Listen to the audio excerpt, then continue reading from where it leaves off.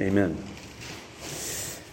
Ever since the Israelites departed from Mount Sinai in Numbers chapter 10, we have seen a series of chapters demonstrating rebellion in their hearts. Numbers 11, there was a complaint in the camp of Israel and a craving for the menu in Egypt. In Numbers 12, Moses' own siblings complained against him, and they wondered whether he was really the only one through whom God would speak. In Numbers 13 to 14, there was a massive rebellion. It was triggered when a group of spies who had spied out the land of Canaan, they came back with a majority bad report. And that was followed by an infectious spiritual rebellion where Israelites began to grumble and cry out with panic. And they called for a new leader who would take them back to Egypt. That was followed by a 40-year judgment pronouncement from the Lord. At the end of Numbers 14, a group of Israelites decided, we're going to try and enter the land anyway. At this point, they were doing it against the Lord's instruction, after a pronouncement of, you shall not inherit. So when these Israelites went into the land, the Amalekites defeated this group. In Numbers 15, there was a man in the camp who publicly, defiantly rejected the fourth commandment. The commandment about remembering the Sabbath day and keep it holy. He tested the Lord and defied the Lord with brazen openness. In Numbers 16, there was a group from the tribe of Levi and Reuben. They sought to have the role and responsibilities that belonged to the priests. A man named Korah led this rebellion against Moses and Aaron. And at the appointed time of judgment, the ground opened up beneath them and consumed them. At the end of that chapter, in Numbers 16, the day after a judgment with Korah and his rebel allies, there were a group of Israelites who accused Moses and Aaron for being responsible for the deaths of those rebels. Not only was this not true, it demonstrated further hardness of heart and callousness of mind, and a plague of judgment began that ended the lives of wicked opponents of Moses. Now, as I've just mentioned from chapters 11 to 16, all of these episodes, it's overwhelming to get a sense of how recalcitrant and stubborn in the heart the Israelites were in the wilderness. The theme that we see is that there are times where they don't trust Moses. They don't believe he's God's appointed leader. They're doubtful about Aaron being an appointed high priest. And through divine words and divine actions, God will vindicate his chosen leaders and hold the wicked accountable. These chapters are back-to-back rebellious episodes. The dating of these chapters in the life of Israel through those years, that is not given so clearly. I don't think we should look at Numbers 11 to 16 and say, well, that was a terrible week. No, it was probably much longer periods of time that passed. Sometime during those 40 years, these events that we've heard about take place. They occur at different points, though, combined together, strung together for us as readers to see the rebellion present in the camp. What is clear in number 17 is it is connected to the previous episode. These two chapters, number 16 and 17, go together. A rebellion of Korah in number 16 because Korah and other allies wanted what the priests had. They wanted their role and their responsibilities. And part of what God does is not only bring judgment upon the wicked, he vindicates and confirms the truthfulness, the rightfulness of the priesthood from the tribe of Levi and Aaron as the high priest specifically. This episode is about a miracle in number 17. And it's going to be through this miracle involving a staff of Aaron from the tribe of Levi that God will demonstrate, I have appointed the one who will go between my presence at the tabernacle and the Israelites. The one who will stand in the gap. The one who will be the go-between, the mediator, the high priest. In verses 1 to 5, there is some instruction about these staffs. The Lord spoke to Moses. And this test about staffs sounds like this. He spoke to Moses saying, speak to the people of Israel and get from them the staffs, one from each father's house, from all their chiefs according to their fathers, 12 staffs. Write each man's name on his staff and write Aaron's name on the staff of Levi. The reason that the staff of Levi will be included here is because with 13 staffs, every tribe is represented. Now, around the rectangular tabernacle, 3 tribes encamp on each side. We normally speak of the 12 tribes of Israel. And that's because the tribe of Joseph divided into Joseph's sons, being tribal heads, Ephraim and Manasseh. Levi is not normally counted among those 12 in the same way. Those are priests who aren't going to inherit a portion in the land. They're going to have special work at the tabernacle. The Levites will be included in this test. And so the instruction is, get these staffs and write a name on it. Write a name of the person from the father's house, all the chiefs of the father's houses represented on these 12 staffs. But add the staff of Levi. And the reason verse 3 is so important to isolate is because Levi's priestly work has been called into question.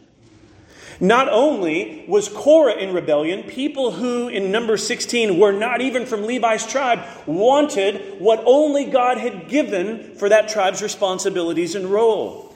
And so he says, gather the staffs, add Aaron's in there, put the names of the leaders on them. And there are 13, therefore. Aaron's staff has a role prior to Numbers that we've noticed in Exodus. During our time of Exodus, we saw that God wielded his power and authority through various plagues and miracles that were held, in some cases, by Aaron and the staff of Aaron.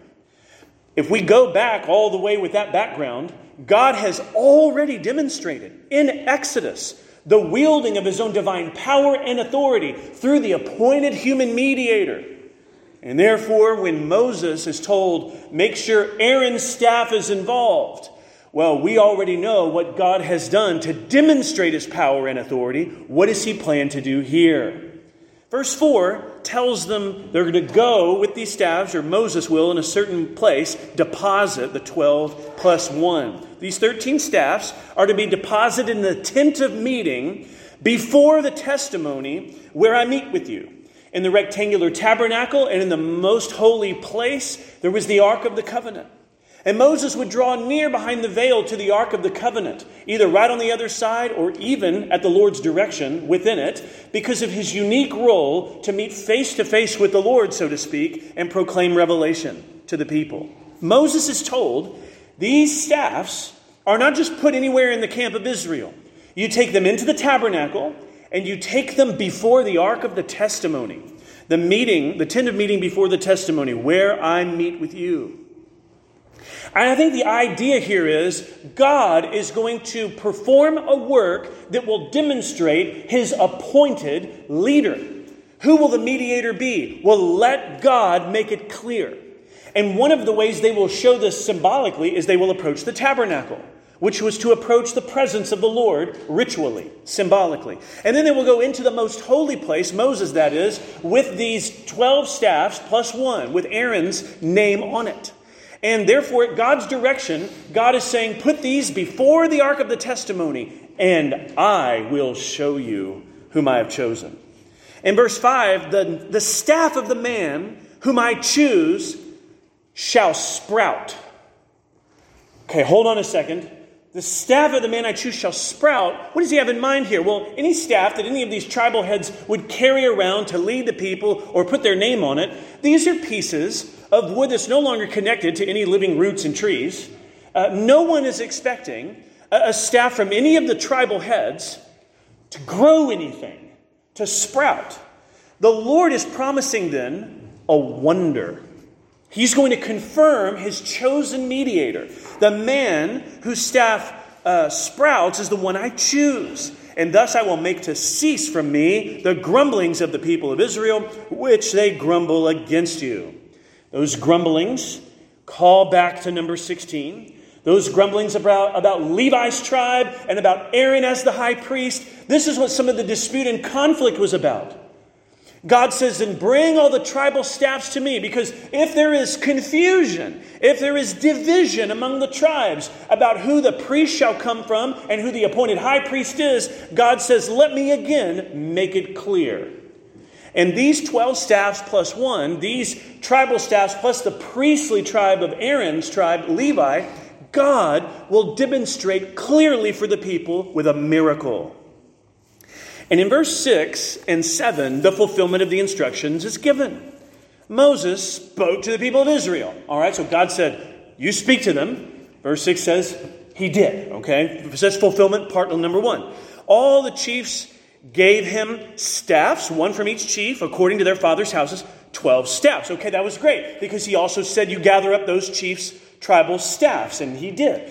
And he said, make sure you include Aaron's staff. It tells us the staff of Aaron was among them. Okay, so far we're checking boxes. Everything looks nice. He's given these instructions. Fulfillment is given. But, or maybe Moses will change his mind last minute about where to put it. Verse 7, Moses deposited the staffs before the Lord in the tent of the testimony. So no plans were changed. No staff was excluded. No different location was chosen. The designated chiefs, their representative staffs, the placement in the most holy place, it all is nice and fulfilled. So what is God going to do? Verses 8 to 11 is the miracle. The miracle on the staff of Aaron. And it was not within minutes. They weren't to set a timer. They come back the next day. In verse 8, on the next day, Moses went into the tent of the testimony. And behold, the staff of Aaron for the house of Levi had sprouted and put forth buds and produced blossoms, and it bore ripe almonds. Well, if he was expecting, I'm going to go in and see this staff looking a little bit different, it's going to sprout something, what a surprise was in store for him. Because he comes back into verse 8, and you see sprouted staff, the buds, the blossoms, the almonds, all of this demonstrates the uniqueness of God's appointed tribe. The Levites. And from the Levites, Aaron as the high priest. So Moses goes into this tent of testimony, and he notices 4 outcomes on the staff. There's more than just a sprout. There is that. That's outcome number 1. A sprout was on the staff. But then secondly, it had begun to produce buds. Thirdly, it began to produce blossoms. And it had bore ripe almonds. It is manifested overnight all the stages of growth. I mean, it is fully produced. Nobody would look at that and say, well, that happens from time to time. Think about the impossibility of this situation. If you had, let's say, part of a tree in your yard fall and the trunk remained, it would not surprise you if further growth happened to, say, sprout out from that trunk. That those branches or some kind of leaf would begin to come out, because it could still be an indication of life within there. These staffs are not connected to anything. No one's saying, well, you know what might happen? We might just wake up one morning and, it's sprouted and produced blossoms and buds and ripe almonds for all we know. No one's expecting that. But even if you did have something connected to a life-giving source, none of this happens overnight. So the quickness of this and the fact that it's disconnected from any root in the ground or on a tree is what makes this truly, before the eyes of the people, a miracle. It has borne a sprout, buds, blossoms, ripe almonds. And I think what this says is Aaron's staff is connected in a way that is unique. Aaron's staff is connected to the life-giving power and purposes of God in a way that the other tribes had not been chosen for such unique work and mediatorship. So if someone were to say, well, Moses is telling us that the staff that sprouts is going to be the one God has chosen. Well, how is that going to be? Because through the priesthood, the life-giving presence of God is connected. And when you see this staff, we don't see a work of nature here, but rather a miracle of God to demonstrate what's happening at a deeper level. He is inviting people to come to him through the appointed priesthood from the tribe of Levi.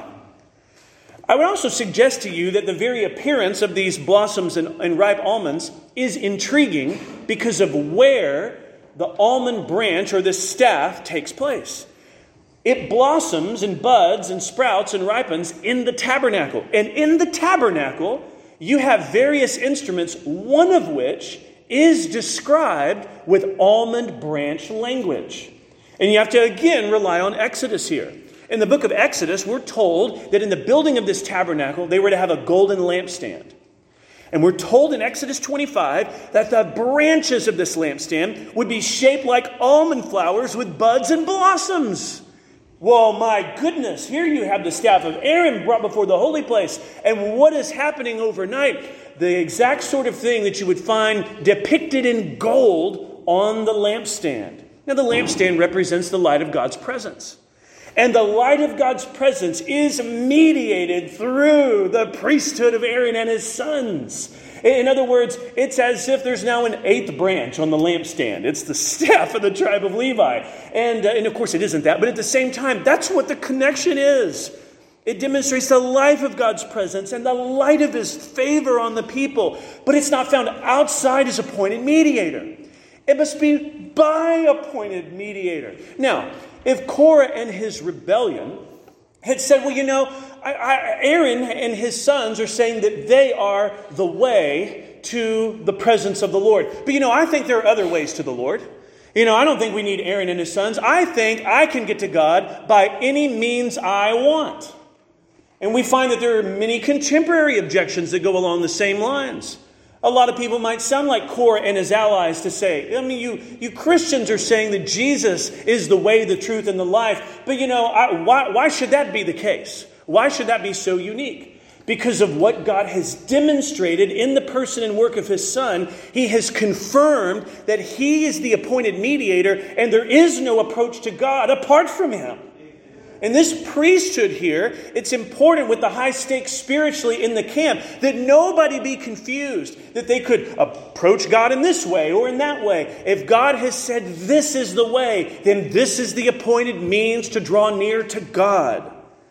And here, this miracle demonstrates this. The light and life of God are over his people in the lampstand, and shining with favor through the appointed priests who bless them and who promise the shining face of God upon them. They are to come to the Lord and he will receive them. He accepts their offerings at the altar. The priesthood mediates the welcome of God to the sinners in the camp. Come to me.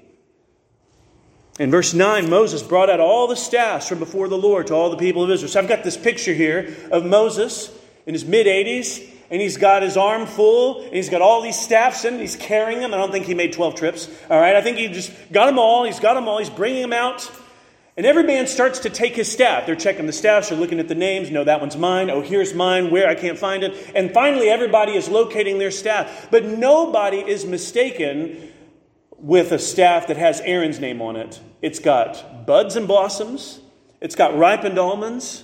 Everybody would see it.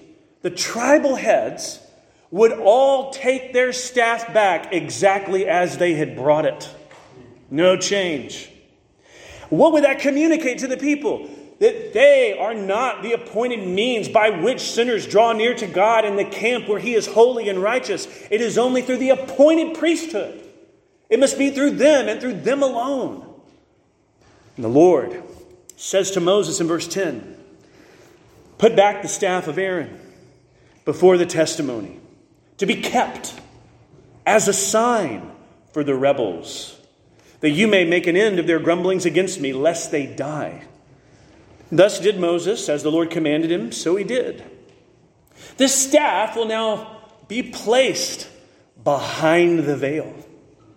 The book of Hebrews will later talk about this. Hebrews 9, verse 4, looks back at what was present, not just behind the veil, but was eventually placed inside the Ark of the Covenant. And we're told in Hebrews 9:4 that in the Ark of the Covenant was placed a golden urn holding manna and Aaron's staff that budded. That little line in Hebrews 9:4 talks about Aaron's staff that budded. What was that about? It's all number 17. That's the background there. It's number 17, and the New Testament references that earlier event. It wasn't always a staff that had sprouts and buds and blossoms and ripened almonds, but by the miracle-working power of the Lord, he demonstrated it is this way. This is the appointed means to draw near. So Moses obeys the Lord here in verse 10 and 11. The instruction is given to place it behind the veil. In verse 11, Moses does this. And the fact that the other tribes still had their staff, and that Aaron's is behind the veil, is a sign to the rebels not to test the Lord, reject the Lord, or refuse his appointed means. What they should do is humble themselves and said, our God, who is gracious and merciful and slow to anger and abounding in love, has appointed a means for us to draw near to him. So we should do that. We should do that because he's gracious and merciful.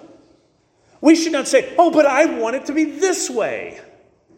Because Korah and his rebels, in their foolishness and in their arrogance and in their presumption, would reap the judgment of God by defying the mercy of God.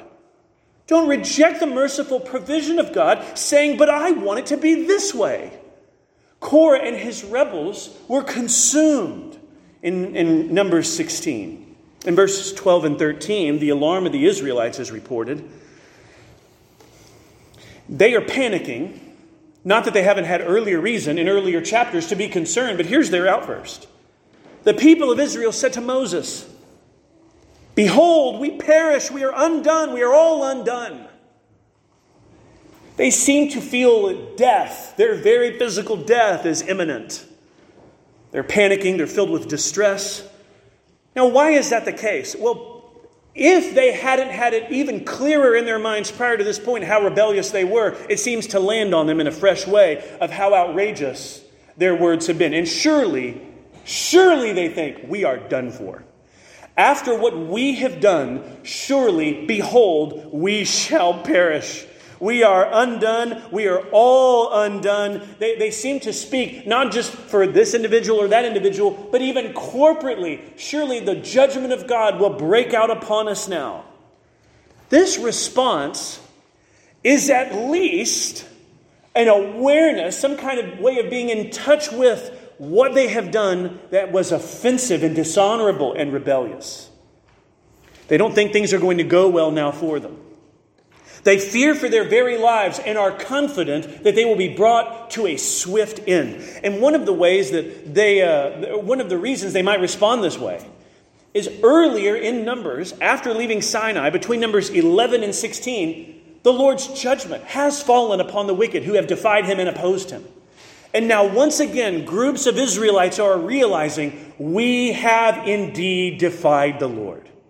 Because our representatives from all those tribes brought back their staffs, and Aaron's had budded and blossomed and sprouted. It had ripened almonds, and now it's sitting behind the veil.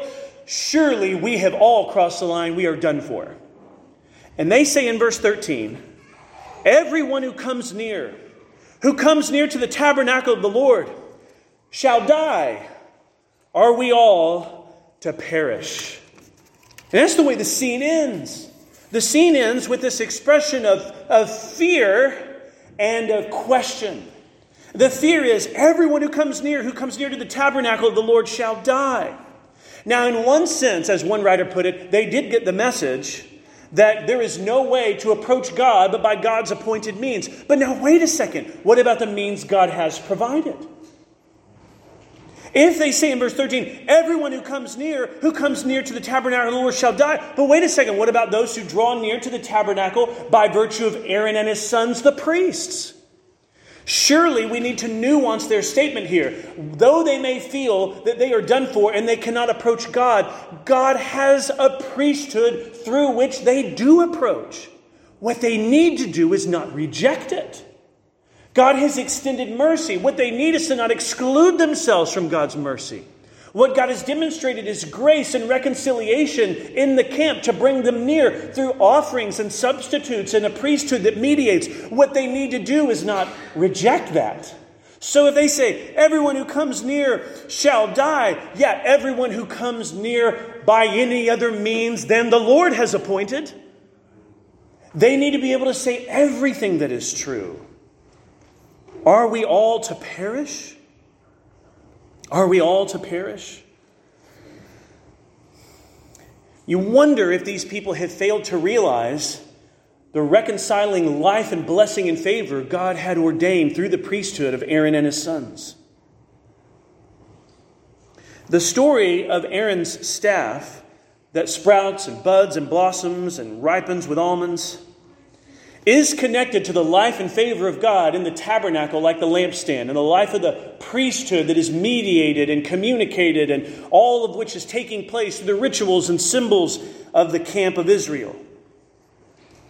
But the truth remains in the Old and New Testament that God, in His grace and mercy, has made a means to bring sinners near to Himself. I think we could say that the ultimate purpose of Aaron's staff that buds and that's placed back behind the veil is, like all the other Old Testament signs and pointers, to lead us to a cross and a tomb that demonstrated the confirmed purposes of God in His Son. In other words, Aaron brought a staff without life into the tabernacle. And when the staff without life was placed there, God brought life to what was dead. Think about the empty tomb, the body of Jesus placed in a tomb, and God bringing life to what was dead on the third day. Blossoming life of new creation and power, wonder and miracle, good news for sinners to draw near to God. God has confirmed His appointed deliverer.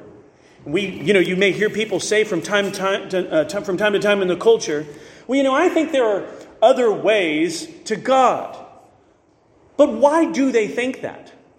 It's not because they have some sort of solid authority to base such a claim. The Scripture teaches in the Old and the New Testaments that God is gracious and merciful and calls sinners to come to Himself through His merciful provision. But those who would say, well, you don't need Christ.